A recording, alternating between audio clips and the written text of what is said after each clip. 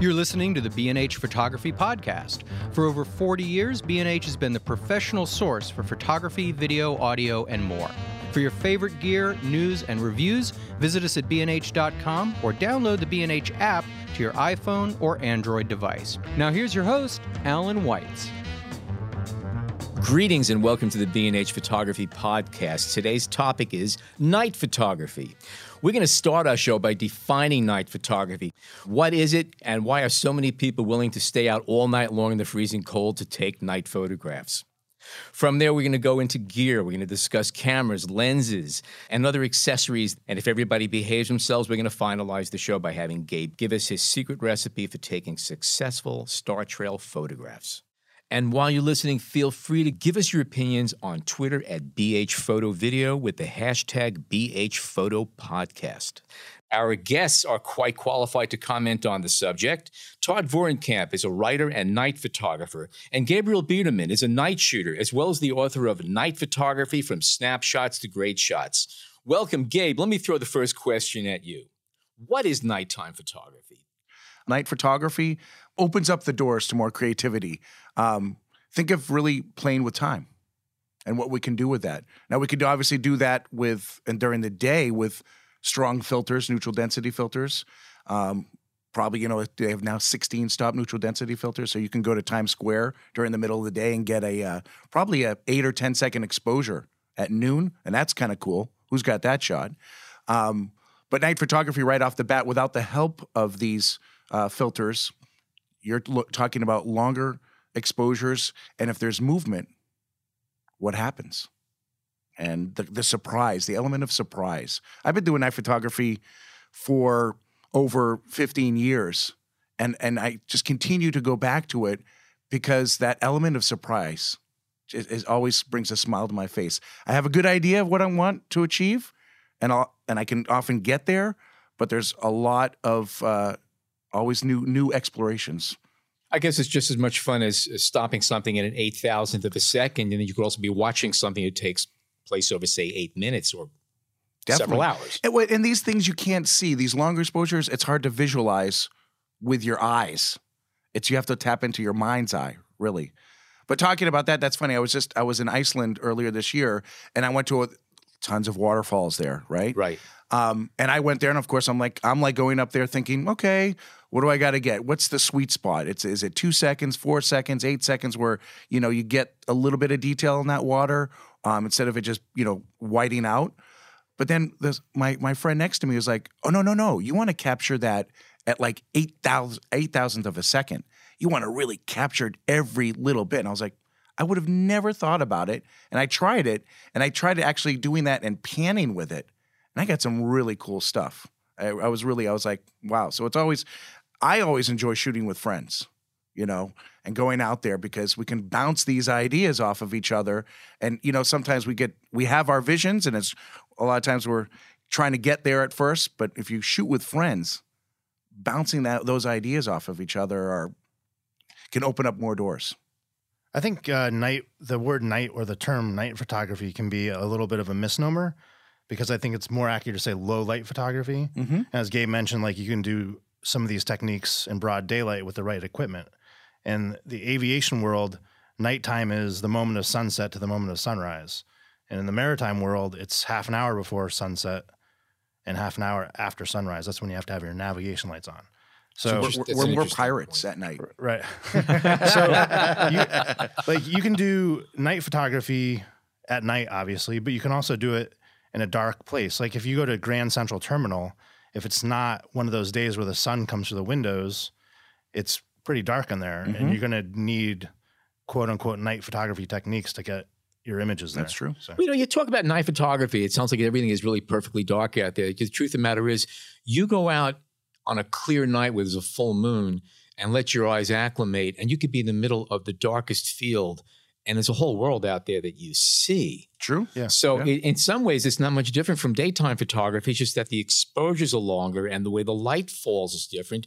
Plus, you have all these little white things that start showing up in the sky, which you don't see during the day. That's true. And you also pick up movement. So there's a whole different dynamic to it. But in many ways, they're kind of similar, too. They are. You just need a better tripod. Your eyes are actually you definitely do need a better tripod. A cable release also helps, but I was going to say your eyes are actually very adept at seeing at night because for a long time there was an artificial light and our eyes had to work in the dark, and they still do that fairly well. We just have artificial lighting surrounding us almost all the time. So when the sun goes down, if you're in a place where there's not a lot of artificial light, your eyes will adapt to that darkness and you'll be able to see not quite as well as you see during the day, but you'll be able to see well. The camera also sees well, but it has to see that same stuff over a longer period of time because it's sensitive to daylight lighting. It also might see it better than we do because during the day, our eyes, our central point of focus, the center of our vision is actually quite good. But at night, it's not because it's the outer portion of our vision field of view that has the light sensitivity. The center is actually less sensitive. Right. Our eyes see more monochrome at night because of it's the difference in the rods and the cones. Cameras see color 24/7. So when you do night photography, that's one of the things you get to see colors that your eyes don't necessarily ever get to witness. And a perfect example of that is the Northern Lights.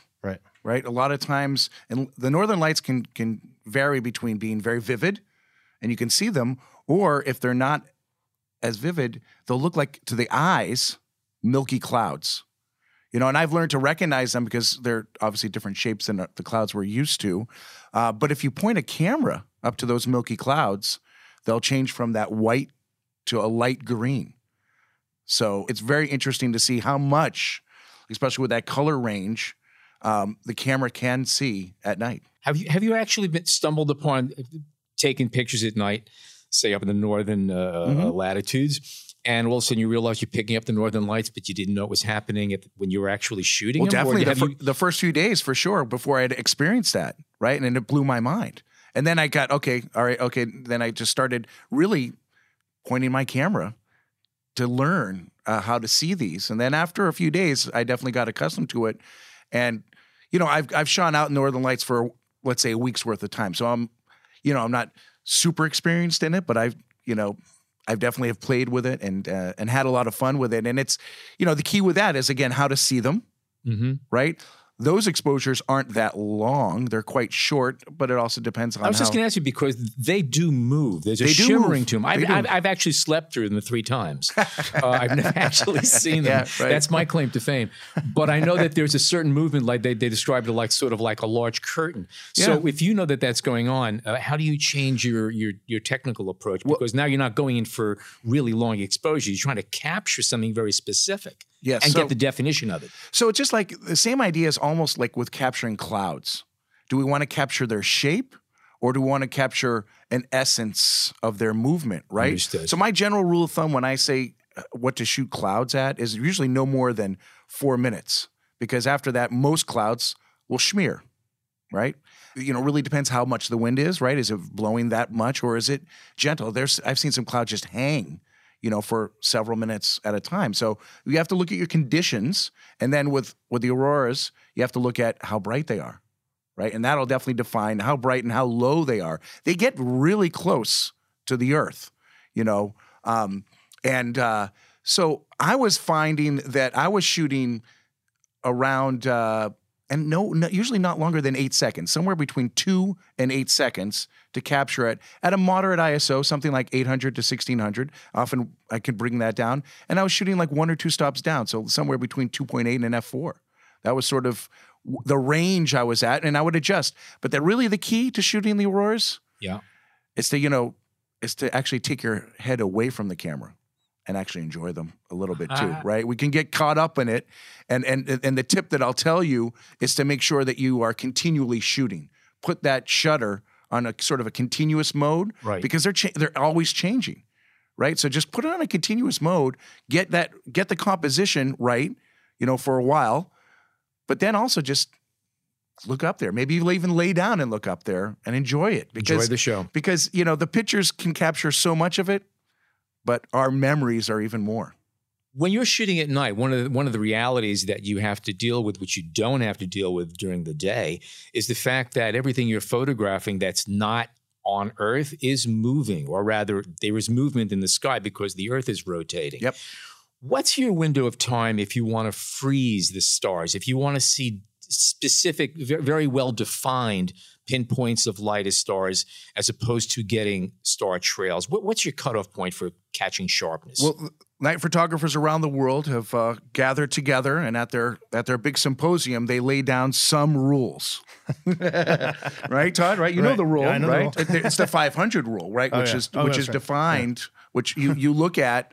You have to look at the lens, right? Because each lens will zoom in to a certain degree into the sky. So you use the 500 rule, and you look at your full frame focal length. So if you're using APS-C size sensor, first off, do the multiplication 1.5, to get it 1.6, exactly, depending get on it what to camera full you're frame. using. So we want to divide that full frame focal length into 500. So for a 50 millimeter lens, that would be 10. And that 10 is your seconds. You have 10 seconds now before stars start to trail.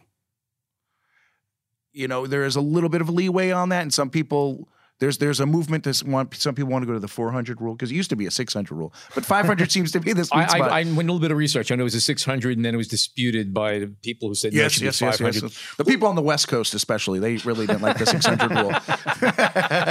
But so 50 millimeter lens doesn't give you a lot of time, so that means you're going to have to go higher ISOs, or obviously a faster aperture, which a lot of 50 millimeter lenses have.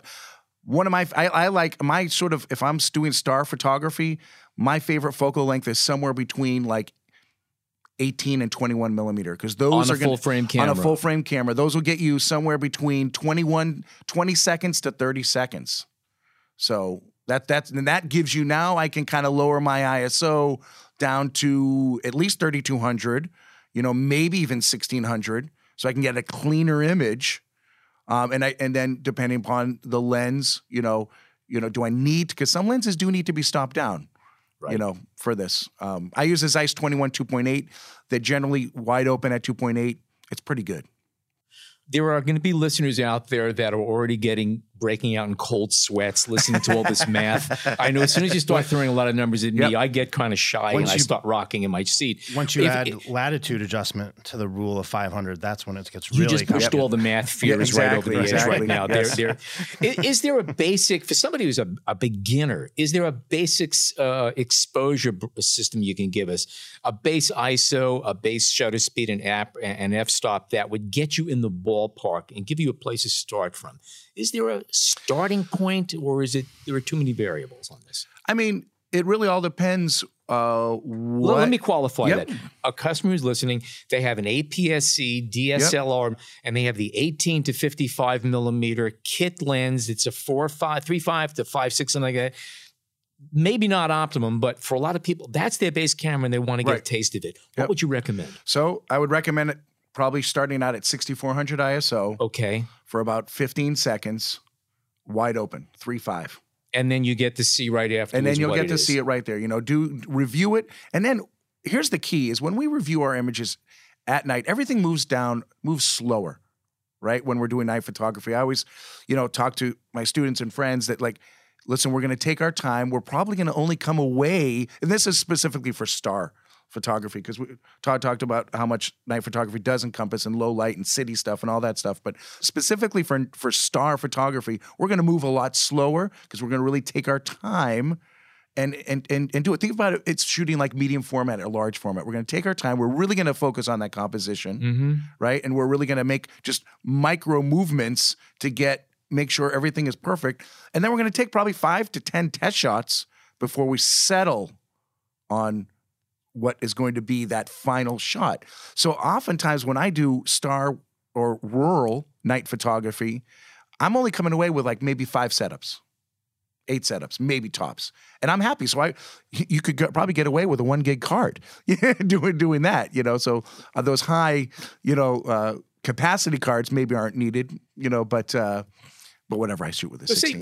Basically, you have to go out with the attitude that I'm shooting with a 4x5 or an 8x10 camera. This is not bang, bang, bang. This is very slow, very methodical. Nothing's happening fast, which is kind of neat, because it gives you a chance to watch this guy. There are instances, there's scenarios, there's environments where you can shoot that DSLR on auto and come away with something really nice. if there's enough ambient light, if the lens and the metering is working well for you, but other times you have to work for it. That's correct. That's correct. I would say actually right. Finding those dark skies, especially in North America, is very difficult. Right. So most people's scenarios there's going to be some ambient light kicking in.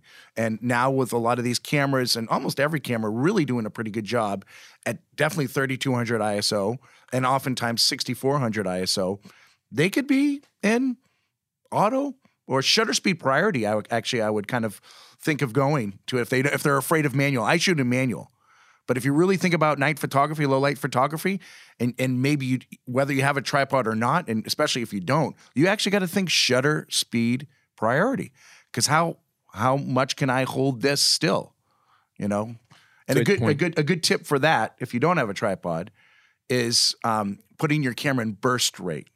Because if we want to go below 60th of a second, especially you put it into burst rate, and I found that even with the bigger DSLRs, I can go down to a quarter second, put that thing at burst rate, let it fire off. I get 10 shots. The first 2 or 3 are not sharp because I am not a good tripod, and my hand is triggering the camera, so there's movement there. You're a bipod. But by the third or fourth shot, good 2 points. That's exactly. I would imagine the newer cameras with higher ISO sensitivities, with less noise, have been a good boon for night photography, making it that much simpler. We are at an all-time high at night photography. So many people are doing it right now. I mean, it used to be this arcane aspect of photography. And to be honest, and I remember those days because I shot it when it was film. I still shoot a little bit of film actually at night, but back in those days, no one shared their locations. You needed massive math theorems to figure it out because you had all reciprocity failure and all this sort of stuff like that. And it was sort of, you had to be in the clique. You had to be in this there was 10 people who knew about it. So you had to be friends with them or friends of friends with them. And starting off, I imagine you had to leave knowing that you were most likely skunked because you're not going to know your results for another few days. Yeah, well, that was the trickiest part is really you had to be a good note taker. Yes. Right? You really needed to be not only just all your camera information, but weather conditions and what time of the, what phase of the moon or what all these things are going on. So, now, this world we live in, we're sharing more than ever. The technology is there. There's more workshops and videos and all these ways that we can kind of get that information. It's really easier because you can see it right away and make those adjustments on the fly. I make mistakes still. And I can make rookie mistakes. No, don't tell us this. I don't. Todd, let me ask you a question. Sure. What makes a good night photograph for you? What are the parameters? What are the subjects that you would look for? What are the kind of things that you would hit on? My master's thesis was industrial abandoned landscapes at night. And where I was shooting, there was still a fair amount of ambient light, but not a lot. I like the interaction between artificial lighting and the environment. Mm-hmm. Like if I look at you can walk down the street and you look at a wall that has a sconce light on it or outdoor lighting fixture. And during the day, it's just a wall with a light on it. But at night, there can be really interesting texture and shadow cast by that lamp. And that's what I really enjoy capturing. I like doing star trails. I like doing landscape stuff outdoors, but it's the interaction between man-made light and the night is what draws me a lot. Do you ever fill in light, bring in extra lighting, flashlights, headlights, torches, flamethrowers, anything of that sort? Not generally. I've done some light painting, usually at workshops. I think that's fun and it's good. For those of you, for the listeners out there who are not familiar, what light painting? Define it for us. Light painting is when you're doing a long exposure and you add your own artificial lighting, usually in the form of a flashlight. Painting is actually a very accurate term because you're moving the flashlight through the scene and highlighting a certain section or a certain object that's in the frame. And gotcha. you actually use like a painter's stroke, literally. It's kind of interesting. But yeah. A lot of people it's actually light painting is like a huge thing. It's not my norm. I've done it and I enjoy it, but I'd rather somebody put a light bulb somewhere and that does the light painting for me. By the way, for the record, I believe the first photograph using light painting, Pablo Picasso was in it, if I'm not mistaken. Well, that was one of the first really amazing images that proved light writing, actually. Yeah, that's actually yes, correct. And that just blew everyone's mind before. People had introduced artificial light to scenes before that, but this was the first sort of creative, really creative. I think it was Mealy, M-I-L-I. Yes. Who was the photographer, and he just told Picasso, he said, listen, create whatever you want. Here's a blank canvas in the dark. Create whatever you want. Then I'm going to pop a flash on you at the end to freeze you. So when you're done, tell me, and I'll and freeze, and I'll pop the flash. So that's how we can see him. And then he had to work out, and this was tricky at the time, that that light wouldn't overpower the pen light. Yes, that Picasso was using, which was essentially just a white drawing, a white line drawing that he did. It was it's Life magazine was, I think, published those. And if you go to the Life magazine website today, you can find those images. It's really, really impressive. Great stuff. When we come back, camera choices.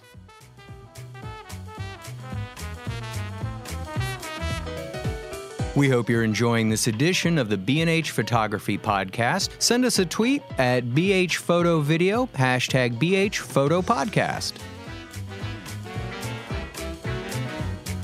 Let's talk about cameras and formats. What works, what doesn't? Aside from the fact that you have better detail and probably lower noise at the higher ISOs, is there a big advantage to using a full frame mirrorless or DSLR, or is APS-C or 4/3 or point and shoots even good enough? And just to qualify that, I know that I've gotten some amazing shots handheld in the middle of dark fields with a point and shoot where I could count the stars in the frame, and it's amazing. Yep. So that said, I would say it's the more expensive camera is the best. You get what you pay for. I think the lines are thinner than ever before. Yeah. I mean, it used to be you needed a full frame camera, but the technology, the sensor technology is so good right now. Especially the backlit CMOS sensors, I imagine that's been a boon. I mean, digital used to all be APS-C, and those worked really well for a long time. There's a noise advantage, an ISO noise advantage with full frame, but you shoot APS-C usually. And so do you. And so do I. You know, like so. You got two APS-C guys here. Yeah. Though I try a lot of different cameras, and I'm sure you get to play with a lot as well. Every once in a while. But that line, unless it's sort of like a higher megapixel camera, right? That you get more detail, and thus you get more of a tonal range. You know, those cameras can definitely benefit, and those are generally full frame. I mean, the A7S is definitely the winner here. You know, just that it can go well beyond. Most cameras are good up to 6400 ISO. The A7S II, which is out now, that claims to go whatever 10 or 15 stops above that. In my testings, I like it 3 to 5 stops above, 6400. It's all subjective to our own likes and dislikes about it, and where grain starts to really affect it. But so that camera is probably, when I see a lot of night photographers, a lot of them have that in their bag. And I used to be against point and shoots totally, but I've been using a bunch of point and shoots lately, especially those 1-inch sensor point and shoots. Yes. Those can do a real good job at the higher ISOs and longer exposures. But the drawback with a lot of the point shoots is that they don't have a bulb feature. Okay, they don't have a general bulb feature, which you find in mirrorless and SLRs. Bulb means that you can go beyond 30 seconds. Most cameras go up to 30 seconds, and bulb means I trigger it and I can go as long as I want until the battery dies, or I set it with an intervalometer or remote. Okay, most of the point shoots they limit it, they cap it at like 2 or 3 minutes. That was going to be a question of mine. Yeah. Okay, so you have what point and shoots currently can you think of that do have that bulb feature? Okay. I mean, I've tested the RX series by Sony, and that's great, but that goes up to, I believe, 3 minutes. Okay. I'd have to look at the Canon GX, maybe some of their APS ones. I'd have to really look at that one, but I'm pretty sure, again, they generally cap them. My guess is there's cameras that you can do that with using camera control through Wi-Fi. Possibly. I'm throwing that out there because I know that there's some very basic point and shoots that when you use Wi-Fi and control it from your phone, you have expanded options on how to control it. I would say, but the the takeaway is if you're thinking about buying a point and shoot and you're thinking about night photography, manual control of aperture and shutter speed is the key. And if you can get up to 30 seconds, awesome. If there's a bulb, then that's even better. But yeah, I think one camera we definitely need to mention for night photography is the Nikon D810A, which it's an astrophotography specific camera. I've been dying to get my hands on it. I really haven't tested it, but I've talked to a lot of people who have, and I've read all the specs.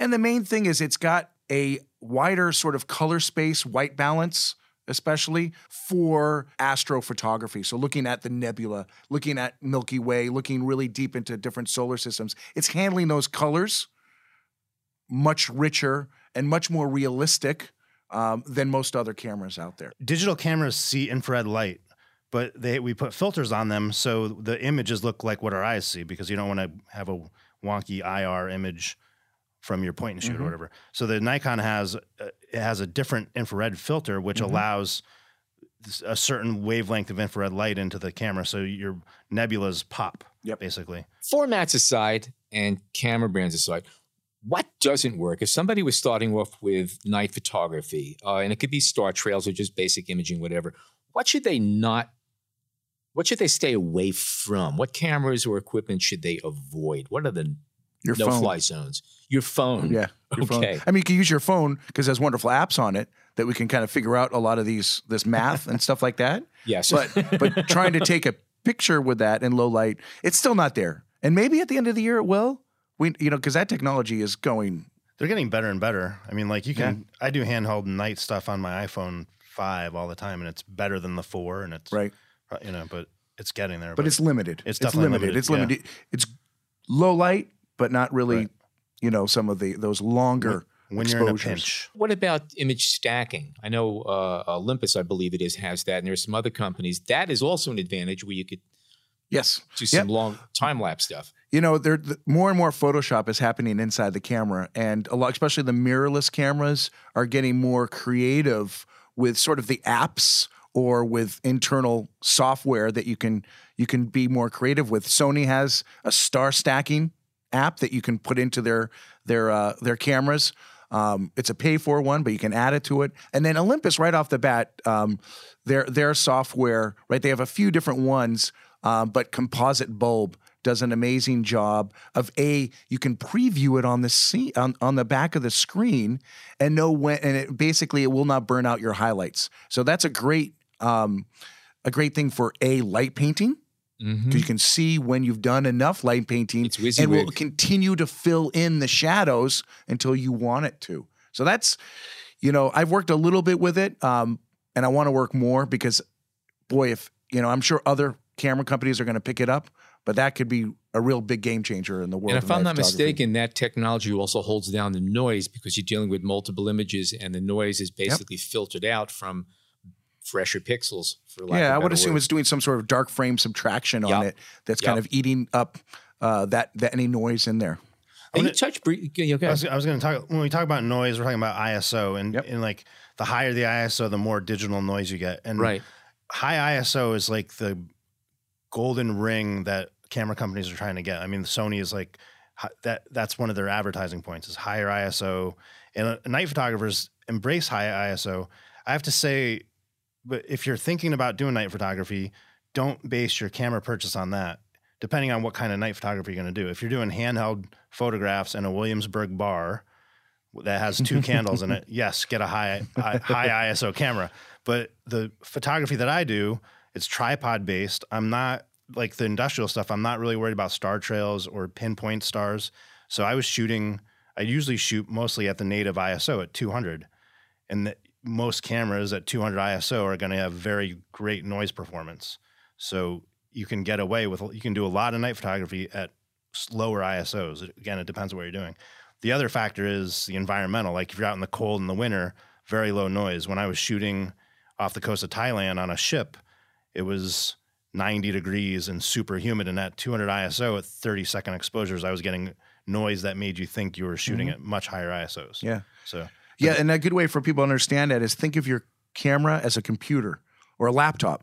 When we are working with our laptop on our lap and it starts to heat up, right, that processor is overheating and it's getting hot. Same thing happens with the camera. It overheats, and if you don't have a good or the latest processor in there that can help do that overtime work, because it seems like it's a Herculean effort to lift up that shutter and keep it open for a long time, and that really makes that processor work overtime and create noise within it, amplified by heat. I was just shooting at 60 degrees, which I thought usually was safe, and I was still getting noise at 30 seconds. So right now it's the winter, so 'tis the season to get out and get longer exposures. Right. Now, you touched briefly on lenses earlier that wider angle are better. What if somebody said they wanted to take one lens out in particular for, say, a full frame camera? What would you recommend? What focal lengths are the best for just general nighttime? Well, I'm going to go against what I said then. Okay, good. Okay, there we go.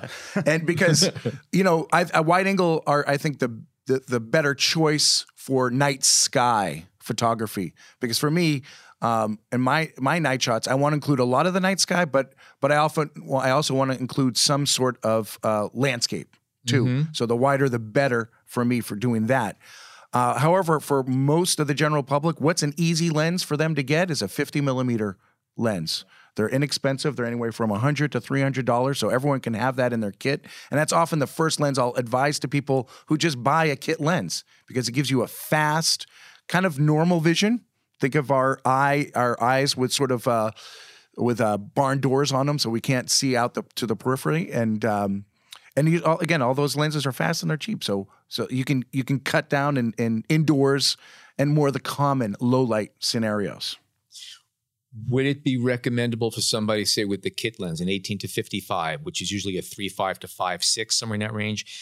Would that be a reasonable lens to go out with, or is that? I guess that would depend on the camera that you're having and the ISO sensitivity, a lot of variables. But say with a camera made in the past year where there is good low light sensitivity, would a kit lens suffice? It's not the end of the world, but you can. There's better options. Yep.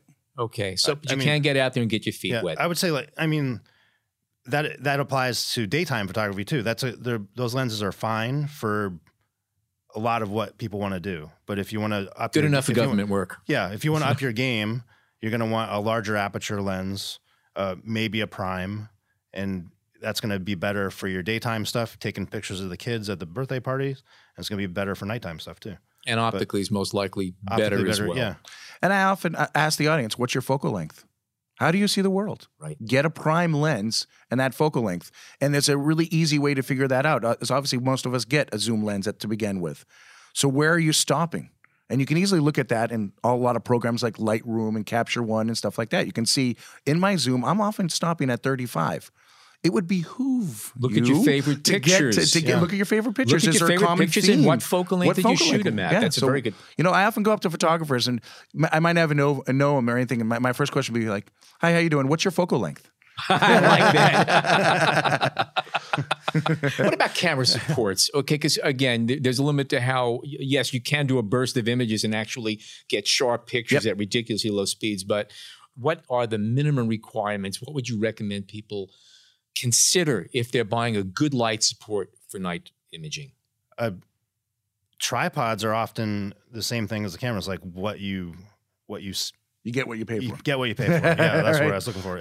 There's a balance between heft and portability. The best tripods in the world are going to weigh 400 pounds, but you can't carry them. Yeah, yeah. You got a very stable shot with that because it's not going to move. So the lighter you go, the more it's going to be subject to vibration and wind, but the less your back is going to hurt for carrying it out into the woods. Carbon fiber has advantages, wood has advantages, aluminum has advantages. It's more of a budgetary decision. What I do tell people when they're shopping for tripods, though, is get the best one you can afford. Yeah, like don't skimp, because if you buy a low-end, inexpensive tripod, chances are you're not going to be happy with that. You're not going to want to take it with you after a while because it keeps failing you, and then you're going to buy another tripod. Yep. So save up a couple more paychecks, buy a nicer tripod, get a nice used one. The tripod's not going to break in half somewhere. If it's scratched and used, it's a tool. It gets used. It's like a screwdriver. It's a brand new screwdriver is just as good as one that's been turning screws for 20 years. Something that just struck me also is that you don't need a tripod. If you're doing night imaging, you don't need a tripod that's at your quote unquote eye level. No. You could buy a lower, more compact, heavier duty tripod that's easy to carry if you're going out in the middle of nowhere and is less susceptible to wind and is more stable and generally is more stable if you just get something that's half as tall as you need. Especially if you have a tilt screen, if you're doing a 16-minute exposure off a tripod, you're not going to be looking through the camera for 16 minutes, so you don't have to worry about being bent over for 16 minutes. Very true. Very true. You set it up and walk away. Important consideration, I think, for anyone buying a tripod is looking at your height and matching up a tripod that matches your height without the center column extended. Yes. So that's, center column is when we start to compromise a little bit. That's the last ditch. Exactly, right? So finding a tripod that measures up to you is the first, I think we have the budgetary considerations, but then what measures up to you? And then also, how low can you go, right? Not every shot should be 6 foot above sea level. As long as it's not plastic, you generally have to spend about over $100. So have that in mind. That's fair. So you can find good ones at over $100. What about ball heads, tripod heads? What's recommended? Would you prefer it? Is a ball head good? Is tilt? I love the ball head. Hand tilt? Okay. Yeah, the ball head is kind of the best of all worlds. I mean, you can get geared heads if you have an unlimited budget. That's also weight that you're carrying around. Yeah, there's always compromises. The ball head is kind of like that's the best performance for the weight for the dollar. Some people like the 3-way, the 5-head, these geared heads can give you a little bit more precision. And it's more that, okay, let me think X, Y, Z, whereas the ball head, people do suffer from trying to get it level, right? It's lighter. We like it. It's easier to use oftentimes. But we do suffer because there's no leveling point, which right after a ball head and a tripod, I like to buy a spirit level, a bubble level. And I put that on the hot shoe. I know a lot of cameras have a level in the back. A lot of cameras have that electronic level inside. But I find that not to be 100% accurate. It's a nice start, especially if I do get off axis one way, then it can get all wonky. So I do like and they're $20. Right. It's a simple little thing. I've got 2 of them, one in each bag.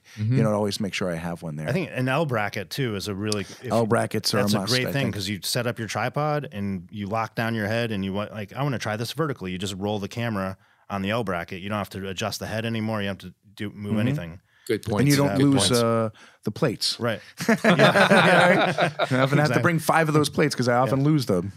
I would say, but the tripods in general, supports in general, save up a little more money, buy something you like, buy something that's good because you will use it for years and years and years. If you skimp and you get something just as a temporary stopgap, you're going to pay more in the long run. That's good advice in general for anything you're looking at. Yeah, true. Okay, I took tripods, lenses, things you're going to be living with for a while.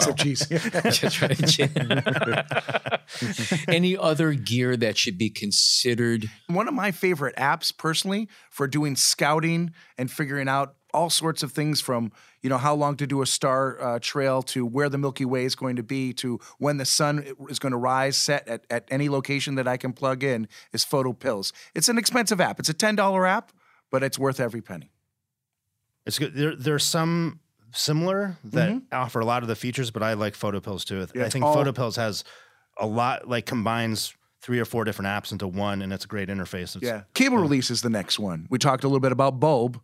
And how do I take advantage of that bulb feature is you got to plug this cable into your camera. And these cable releases can be $6 or $10, or they can go up to, I know there's some remotes, there's a remote by a company Promote that's like $500. Yes. And that's great for all this sort of time lapse, HDR, all that sort of stuff like that. That's more programmable. But usually, I believe it comes with a Hasselblad Stellar camera. That's why it's so expensive. Don't start that. We'll cut that out. Okay. Yeah, go ahead. I'm sorry. But you need these, and I always have 2 or 3 as a backup.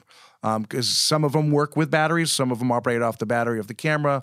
It's usually AAA batteries, so I have some of those. But again, the benefit of now I can program with these ones that have an intervalometer, which usually start around $50.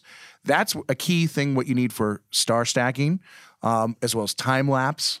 And then as well as just making it easier for you. You could just program in, hey, I want this exposure to be 2 minutes, 2 seconds, or 2 hours. And you don't have to be, sort of tending to the camera system the whole time. You can actually maybe go set up another rig. Or head into town and have a hot cup of coffee and a sandwich. Exactly.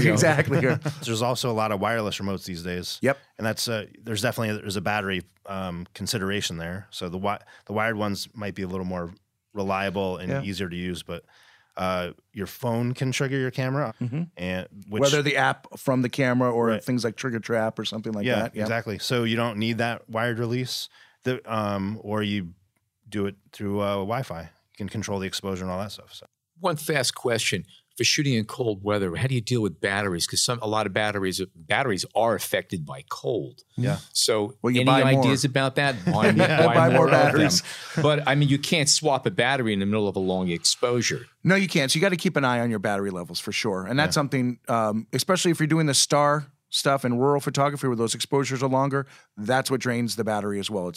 It's really taking the energy from the processor, and the batteries go quick, and they're going to go quicker in colder nights. So a good tip might be to keep your batteries in your pocket, keep them warm until you're ready to get up and running. Yeah. Don't carry them an hour and a half out to the site and let them be okay. Right. Exactly. And sometimes you can swap out batteries, and that one that was dead, you put it in your pocket, and it can you revive a little 1/3 of the life back into it. But again, I often go with 3 or 4 extra batteries.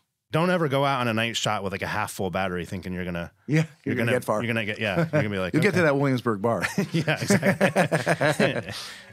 Next up, Gabe's secret recipe for taking successful star trail photographs. If you'd like to reach out to us with your questions or comments, email us at podcast@bhphoto.com.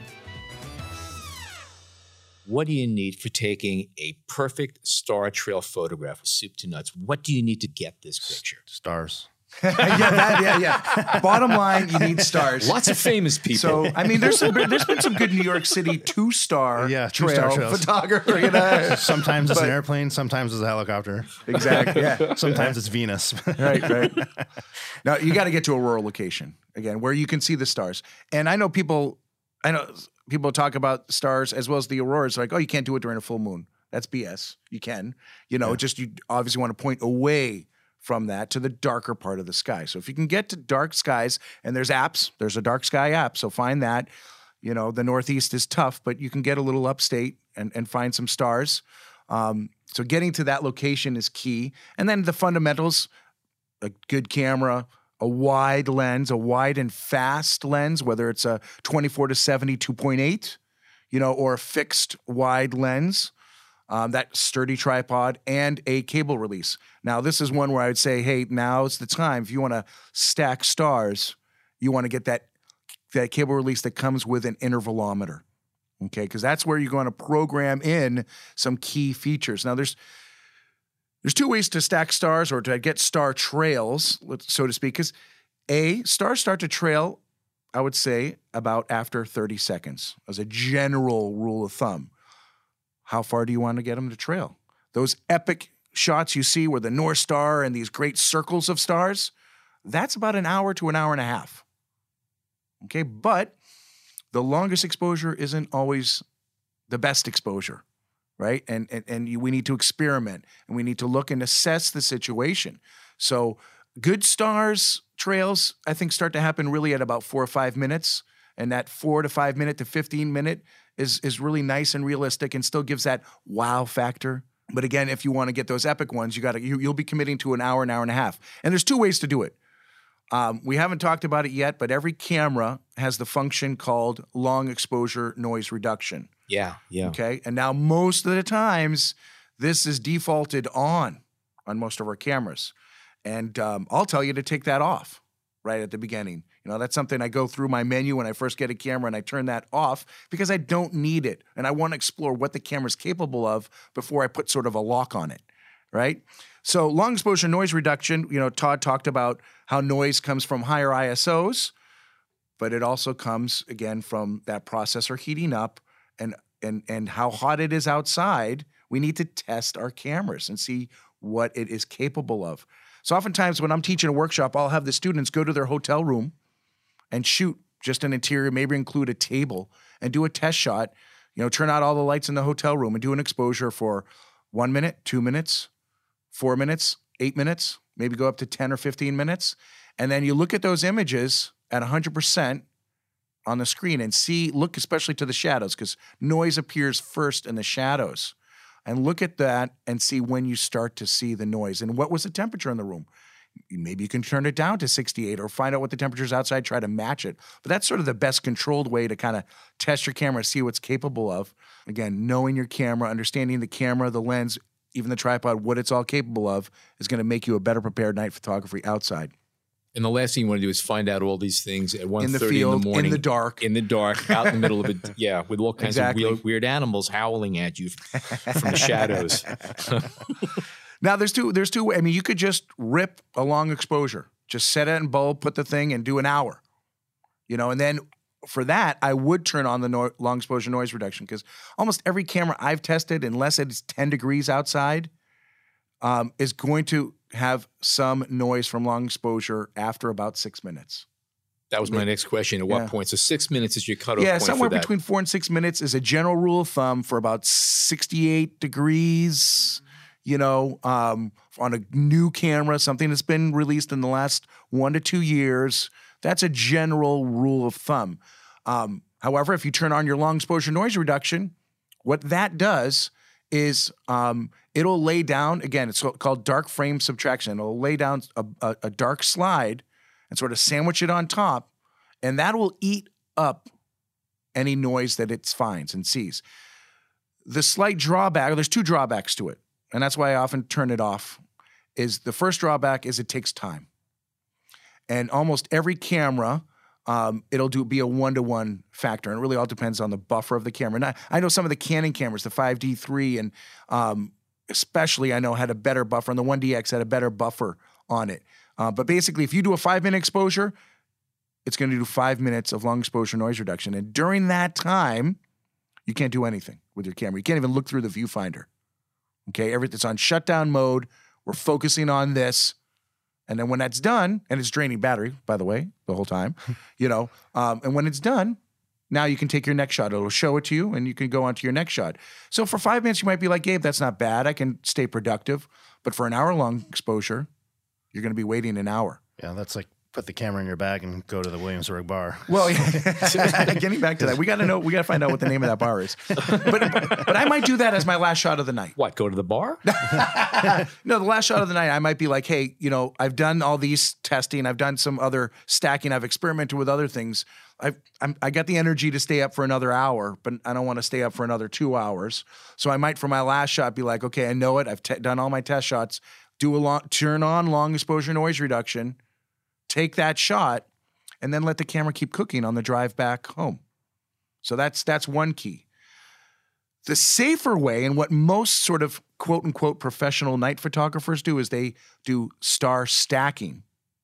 And then what they'll do is they, again, know the parameters of the camera, know the temperature outside, they've tested their camera, and they know that in these conditions, it's okay to get a 5-minute exposure before noise starts to creep in. Now, if I go back to that intervalometer that's plugged in, and if I go a 1 second, if I program it in, a 1 second break, which is the quickest break you can have between images.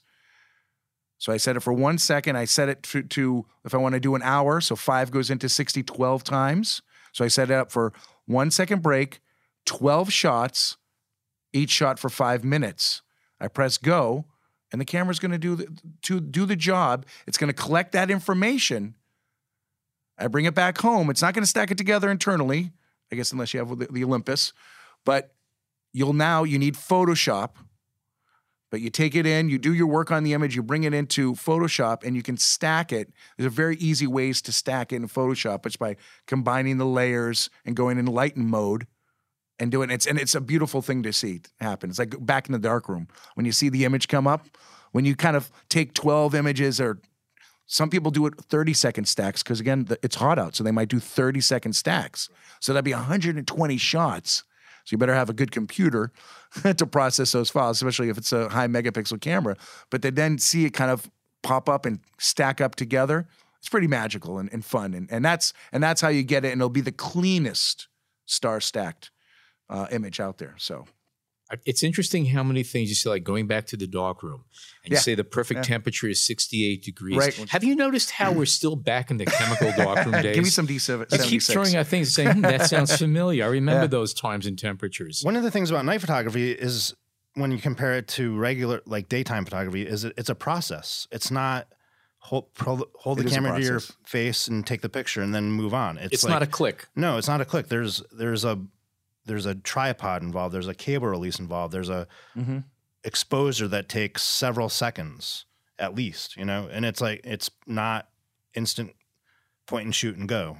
There's a process, and and that process extends to the computer sometimes, but it's definitely slow. Like Gabe said, your world slows down at night, and the process slows down, and it becomes photography. Well, there's two types, right? The ways we take pictures. We either capture or we create. And I think night photography opens up the creativity. Cool. Yeah. Thank you, Gabe, Todd, John, our producer, and sitting in for our engineer, Jason Tables, the inimitable Rob Reeves. Check out Gabe's night photo workshops, ruinism.com, and his recently created nationalparksatnight.com. And Todd's night photo work can be found at trvphoto.com. As for y'all at home, we want to see your pictures. Tweet us your night photography at BHPhotoVideo, hashtag BHPhotoPodcast. Also, if you have a few moments, rate our podcast on iTunes. My name is Alan Weitz. Thank you so much for tuning in.